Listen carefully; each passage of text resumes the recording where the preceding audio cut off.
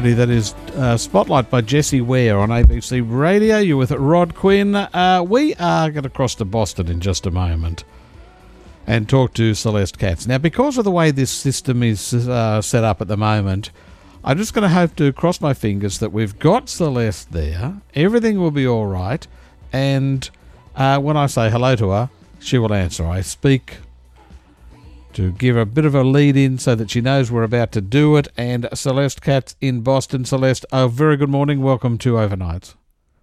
Good morning. Fantastic. I mean, sometimes all I can say, technology defeats me, and sometimes it works, and I'm glad that it has this morning. So thank you very, very much. And I apologise that we have gone straight to air with you, Celeste, rather than having a quick chit-chat beforehand, which is what we occasionally do. How are you, Celeste? Okay.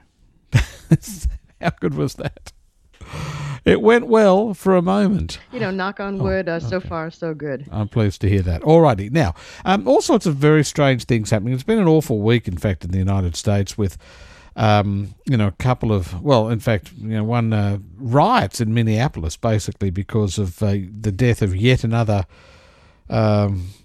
African American at the hands of the police. How serious is this going to be, do you think?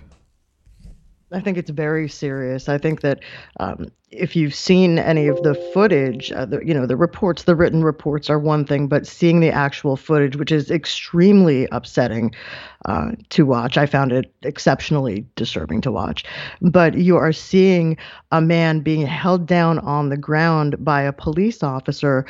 The officer has his knee on the man's throat, and the guy is saying he can't breathe. He's pleading with anybody to help him. He's not getting any help, and he's taken away in an ambulance eventually, and he dies. There's no pulse, and just it's a shocking thing, and it's very tragic, and it's no surprise that people are in the streets over this. There have been a number of cases like this, and I think that Mr. Floyd's name is going to go on this very frightening and growing roster of people who have been injured or killed in interactions with the police in the United States. What happens then in a situation like this when, I understand, riots break up, there is a huge feeling of discontent, it's one way of putting it, but then all of a sudden it goes from a riot to looting stores that have absolutely nothing to do with this situation, people looting Target stores or Kmart or whatever, a whole lot of stores. I mean, that is unjustified in any situation, surely. Yeah, I think that sometimes what you have, and it's really unfortunate for the people who are trying to do the work of protesting and demonstrating and bringing attention to an issue like police community relations. It doesn't help them that there are sometimes people who work their way into a group or into a large gathering, and they're not behaving peacefully. They're not demonstrating in an orderly way. They're not keeping to sort of designated routes for marches and things like that. I mean, there are going to be people who are wrongdoers that get into these groups, and they give the entire group a bad name. They give this entire movement, in this case about police brutality, a bad name, because then people can look at it and on television they say, well, this isn't really about people wanting to explain that the police are brutalizing certain portions of the population. These are people who just want to go out and wreck stuff and hurt people and steal. And so unfortunately, all those things sometimes get conflated. And I think that's really aggravating for the people who are legitimately out there carrying signs, wearing masks, and trying to make a larger point about people being victimized. One of our texters says, will this be as big as Rodney King? For some reason, this has, I don't think it's going to be as big as Rodney King, but, because that was an entire city, it seemed, was on fire. But can you compare it with that? I think that, it's sort of hard to tell. I think that this issue has been something that has been simmering in the United States for a long time. Again, there are there's a very long list of names of people who have died in these confrontations. In this case, particularly, there's video that shows that during the arrest, this gentleman was not resisting the police. He was not acting up. He wasn't fighting. He was going quietly. He was pulled over in a car stop, taken out of the car, and handcuffed. And then the next thing you see is he's down on the ground, essentially, pleading for his life. So in terms of whether this is going to end up sort of in the pantheon of civil unrest that's been spurred by things like, what happened with Rodney King, it's hard to say. It's hard to make a comparison because each case is different. But this issue is certainly at a boiling point. And yet again, we hear police saying, oh, no, he was resisting arrest.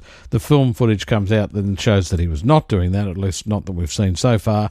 And, we hear all the stories that are... I think Will Smith was tweeting about this. He said, it's not happening. It's not. People are saying, why is it happening now? Well, it's always been happening. It's just now it's being filmed. And that's the thing that's going on. Now, let's get to President Trump, shall we? He has threatened to close down social media platforms. This is after Twitter has now put a little link to at least one of his tweets, fact-checking his comments about mail fraud or voter fraud through the mail, through voting by mail. Exactly. He has been for a long time trying to stir up this idea, which is frankly an insinuation. There is not evidence for it, but he wants to get people spun up about the idea that because a lot of states are looking at increasing voting by mail in the 2020 election, that this makes the entire system subject to massive fraud, that people will be filling out these mail ballots and sending them in, that they won't be legitimate, that there'll be essentially ballot box stuffing, or that people will be coerced in using their mail vote to support a certain candidate, presumably not Donald Trump, because he's the one who's getting upset about it. And what we have seen, this is something that I personally have covered for a very long time. I've spent years reporting on voting law, election administration, and so on. As a matter of fact, I'm in contract to write an ebook about the voting machine industry. And I can tell you that there is just not widespread evidence of widespread fraud in voting by mail. A lot of states vote that way completely. There's a growing number of states that are easing restrictions on it. The military and American citizens overseas vote this way, and there just is not anything to show in any study with large-scale legitimacy that this is a problem. But Donald Trump has been putting this information out repeatedly through social media, especially since his rallies have been cut back thanks to the pandemic. This is a big part of how he continues to communicate. And finally, Twitter put a warning, sort of a click-through warning. They say, get the facts about voting here, about voting by mail. And when you click through, you get media stories saying basically there's no grounds for him to be saying this. And so he's striking back with an executive order that goes after social media platforms in a very specific way. Basically, in the United States, the short story is that there are protections for social media platforms from regulators about the kind of content that's allowed and how they control content.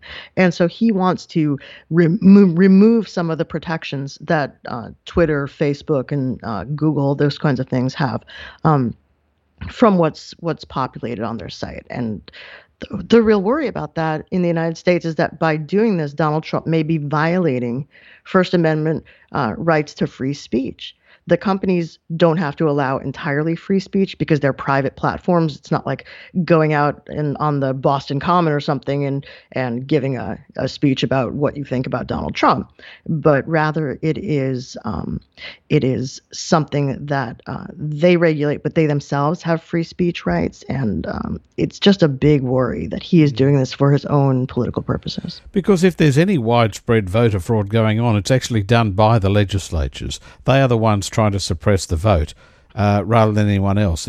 And I hate to say it, people say it's biased in some way, but it's like always a Republican state legislature or governor that is trying to suppress Democrat vote. That's the truth of the matter. There is, and having again covered this for a very long time, it is the case that there are incidents where people engage in fraud in voting, right? Okay, you might have people who are helping somebody, say, at a nursing home or a assisted living facility or something like that, that they want quote unquote help, that they need quote unquote help with filling out their absentee ballot, and they get pressured to do it a certain way. Or somebody says that they are entitled to vote from an address where they don't live anymore. Okay, like that stuff happens, but it just does not happen on a large scale. And so there is, to your point, arguably more activity in legislatures to suppress or to make it difficult for certain people to vote, particularly people who are not white, people who don't have cars or don't have driver's licenses to present as a form of voter ID, things like that. People who are forced to go through various, hoops, jump through certain hoops to get to exercise their right to vote. So that is probably a bigger issue, frankly, than straight up voter fraud in the United States. Indeed. So let's get to the coronavirus, of course, and we know that every country in the world is racing for a cure or racing for a vaccine.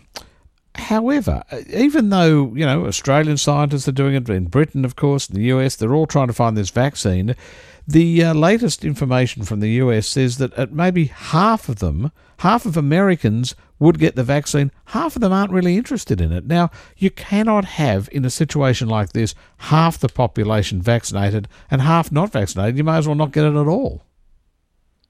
Yeah, that's a real problem. I think that if you're looking at the polling that just came out recently, that is true. About half of people said they would get the vaccine if it comes out essentially right away, if there's a sort of a rush, as you say, to get this vaccine available to the public. So about 1 in 5, or that's about 20%, said they would refuse the vaccine. And then you have approximately 30% who aren't really sure. And some of those people say that they're concerned about a vaccine that is rushed to market, that hasn't gone through the very long, protracted, rigorous procedure of approvals and of testing and of seeing how it affects people. They're afraid that what if they get this brand new vaccine and there are side effects that don't really surface until the vaccine has been in people's bodies for a year, 2 years, whatever it is. I think that these are people who fundamentally don't want to be early adopters. But yeah, the idea of vaccinating half the people, I mean, do you get half the efficacy? What happens to the people who are not vaccinated? This is not, I don't think, a case of, we have in the United States, and I don't know how big this is in Australia, but the sort of anti-vaxxer movement, people who think vaccines cause autism in children, or that they're, in some cases, like a government plot and that kind of thing. I think this is, in many cases in this particular study, this is people who are just afraid that something new might have bad results we won't see for a while. Hopefully it's a small percentage in Australia, but they are noisy from time to time. In Australia we also have this thing, mostly when it's to do with politics, about does it pass the smell test? Does it pass the sniff test? That if you smell anything, that doesn't smell right, then people just simply won't buy it, or they just won't accept it. And it's generally government policy or something. But on this occasion, the smell test might actually be a good thing. What is happening, and this is also to do with the coronavirus? Yeah, this is something that is happening right here in Massachusetts. Massachusetts General Hospital, Brigham and Women's Hospital, and another place called Spalding Rehabilitation Hospital. What they're doing is they're pioneering a new test for coronavirus that is based on your sense of smell. And what you would do is you would get this card mailed to you, and then you download an app on your phone, and you sniff the card, and you answer a series of questions on your phone or on your computer about your sense of smell and taste, because losing your sense of smell and taste are often early reported symptoms of COVID-19. And so this is, as everybody is struggling to get testing and to see that people can get access to testing, this is a big part of opening up, of course, is figuring out who might be carrying the virus, even if they are asymptomatic, not feeling sick at all, and making sure that those people get care or stay away from other people who are healthy. And so this is something that's being done right here where I'm speaking to you from, that might be a way for people to get like an early awareness, early results in a different way than the swab test that they're doing right now on a lot of people, just so we can explore every possible avenue to keeping people away from this virus or getting help for them, getting care for them if they do get it. We're over 6,500 people in Massachusetts alone that have died from COVID-19. And as you know, we are in the United States have just passed 100,000 deaths from COVID-19 that we know of. So anything that can help with testing capacity, I think, is a big deal. Do you remember back in the 70s, I think it was mostly, or maybe it was into the 80s as well, they had these scratch and sniff things. Do you remember that? Oh, yeah. And Odorama, sure, yeah. that movie in Odorama? Oh, you didn't collect them. Oh, I collected the stickers. There were scratch and sniff stickers were a big thing in the United States. So, you would have them and they would smell like strawberries or bananas or bubblegum or gasoline, some of the odd ones. But yeah, so your sense of smell and taste is one of the first things to get screwed up or to get, to get affected by COVID-19. So this is one way to come at it that's completely, obviously, non-invasive, that you can do remotely. You don't have to go into a doctor's office or a hospital. So, it's still brand new, but anything that can help. I think people are really desperate for ways to control this thing because it's going to be around for a while. You talk about, whether people are asymptomatic and they probably had it and didn't even know. This is the amazing thing, isn't it? That tens of thousands of people, more than actually realised, have had coronavirus. Yes, we know about the people who've gone to hospital. We know about the people who've stayed at home and hopefully have recovered as well. We know about those 100,000 people who died, but of course far more of them you'd think would die. We just didn't know that they died of coronavirus. But there's an extraordinary number of people that had it and just didn't even know. Yeah, that's a real problem. And talking about, even with you just now, talking about infections and deaths and so on, the numbers might be skewed because we don't know how many people have been infected. People might not have known to get tested. People might not have had access to testing. I'm doing a radio series myself for WBAI in New York, where I interviewed a woman who got exceptionally sick, who thought her lungs were collapsing, and she was completely floored, as was her wife, and they could not get access at that time to testing. It just was not widely available. And it's possible that to this day they still don't know if they even had COVID-19. We also don't know if having the virus provides you with long-standing or what protections for having it again in the future. It's not like when I was a kid and had chickenpox and then you were done with chickenpox and that was great. So yeah, the idea that we're working with numbers that might be very, very underreported. I myself and my husband, we've been looking into where can we go to get testing. We wanted to know if we had been exposed. And so far, there just does not seem to be a readily available, easy option for us to go and get those tests. I understand the tests are being saved for people who are symptomatic or people who are in high exposure situations, but we're just not there yet. I'm sure that when we talk again in a couple of weeks, there will be more issues to do with COVID-19 to discuss. But until then, Celeste, stay well, and we will talk to you again then. Always a pleasure. Thank you very much, Celeste Katz in Boston in the United States.